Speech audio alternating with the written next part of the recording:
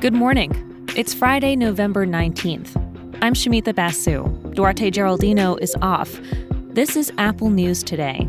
Each morning, hear about some of the most fascinating stories in the news and how the world's best journalists are covering them. President Biden's sweeping spending plan has now passed the House. If signed into law, the legislation would provide around $1.9 trillion for social services, including universal pre-K, enhanced child tax credits, and expanded health care access. Democrats had to work hard to get moderates on board with the numbers. Some brought up concerns about adding to the deficit. We've got full coverage of this story from our partners on the Apple News app.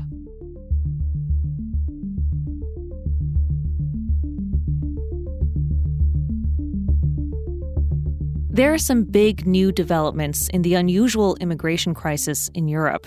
It's one that's seen innocent people stuck in freezing cold weather used as pawns in a larger political battle between Eastern and Western Europe. Now is a good time to catch up on this story, which is complicated. We called up Isabel Kershudian, a Washington Post correspondent based in Moscow. So for months now, Belarusian President Alexander Lukashenko has been, according to the European Union, orchestrating the flow of migrants across the EU's eastern borders. As the EU sees it, Belarus brought migrants in from the Middle East and encouraged them to cross into the EU.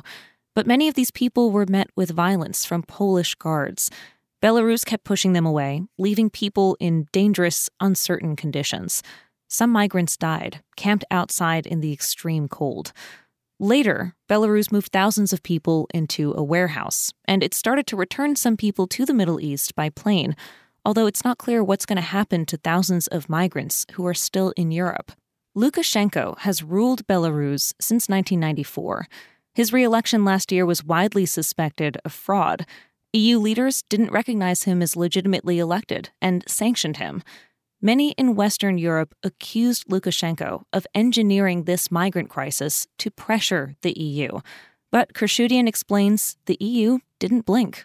In fact, they added more sanctions earlier this week. This was a little bit of a risk by the Lukashenko regime because at the end of the day, these refugees are within their borders. It might have backfired a little bit, this whole plan to weaponize Middle Eastern migrants, because now they're the ones who are kind of going to have to deal with it going forward.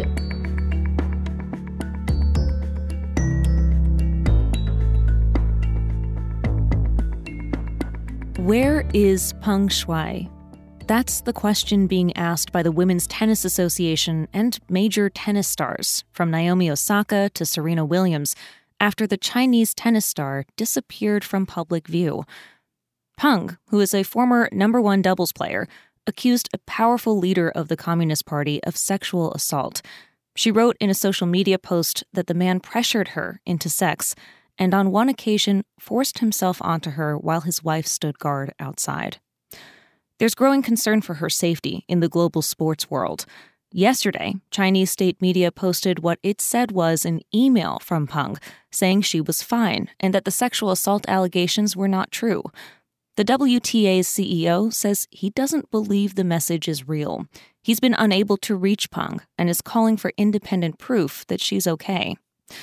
Now, when it comes to professional sports, a lot of leagues are reluctant to fight with China. In 2019, when the manager of the Houston Rockets supported pro-democracy protests in Hong Kong, the NBA initially distanced itself from him and even issued an apologetic statement.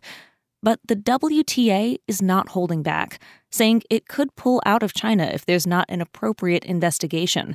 It has 11 tournaments there, so there's real money on the line.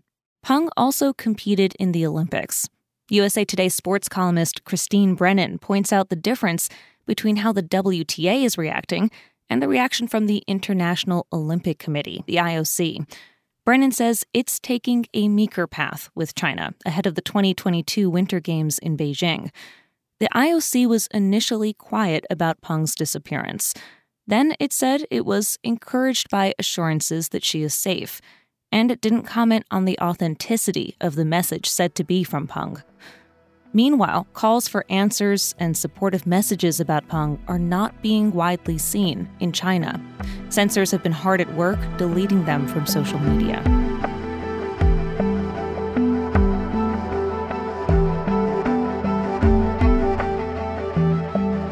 Okay, be honest. How much goofing around do you do on your work computer? You ever scroll around on social media or, do some online shopping while you're on the clock? Well, here's some news that might make you think twice. One consulting firm estimates about 60% of large companies are using tracking software to monitor employees. That's double the share from early last year. And a lot of workers don't know they're being watched. We're talking about pretty sophisticated surveillance tech here. Depending on the software, your employer might be able to log your every keystroke, to capture screenshots, even quietly turn on your computer's camera. The LA Times writes about this practice, which isn't totally new, but what has changed is why companies are monitoring their employees. One software provider told the Times that before the pandemic, this kind of oversight was mostly a security measure. Now, if your boss is tracking you, it's probably to make sure that you're staying productive. That shift happened as so many of us started working from home. What's strange, though, is that the evidence doesn't say we're slacking off. In fact, productivity growth in America is double the rate before the pandemic. Employers that talk to the LA Times say these tools aren't just about productivity, but that they're useful for identifying burnout or pinpointing when a worker might be stuck on a certain task.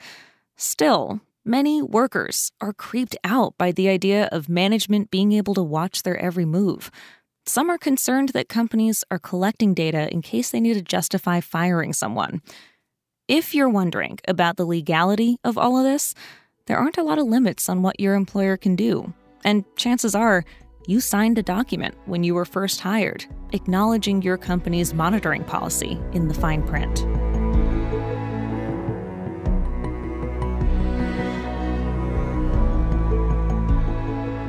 Zookeepers in San Antonio are enjoying a victory lap after 10 Komodo dragons successfully hatched there recently. This lizard species is endangered. Only about 1,400 mature dragons are left in their natural habitat of Indonesia. The Washington Post brings us this story from the San Antonio Zoo, which specializes in Komodo dragon conservation. Bringing these baby lizards into the world was a massive lift. It required a long-distance love connection.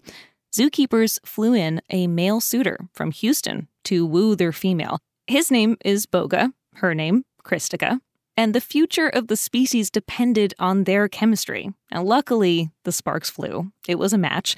Soon, Christica was laying eggs. The zoo incubated them and waited. 223 days later, the first dragon cracked through its leathery shell. The reptile specialist at the zoo says watching the baby dragons scamper around is like going back in time. They're like living dinosaurs. The babies are just starting to show their distinct personalities. They're only about a foot long right now, but they will grow to weigh around 150 pounds. And the hope is they can be released in the wild. For now, he said, it's a great win for the species. You can find all these stories and more in the Apple News app. And check out our weekend interview show, In Conversation. This week, I spoke with New Yorker staff writer Jelani Cobb about his profile on Derek Bell, one of the key founders of critical race theory. Cobb says Bell could have predicted today's conservative backlash. When people would ask, what's critical race theory? He would jokingly say, it's the theory that if you talk honestly about race, you'll be criticized. And, that's pretty much what has happened. Enjoy that weekend listen. We'll be back with the news on Monday.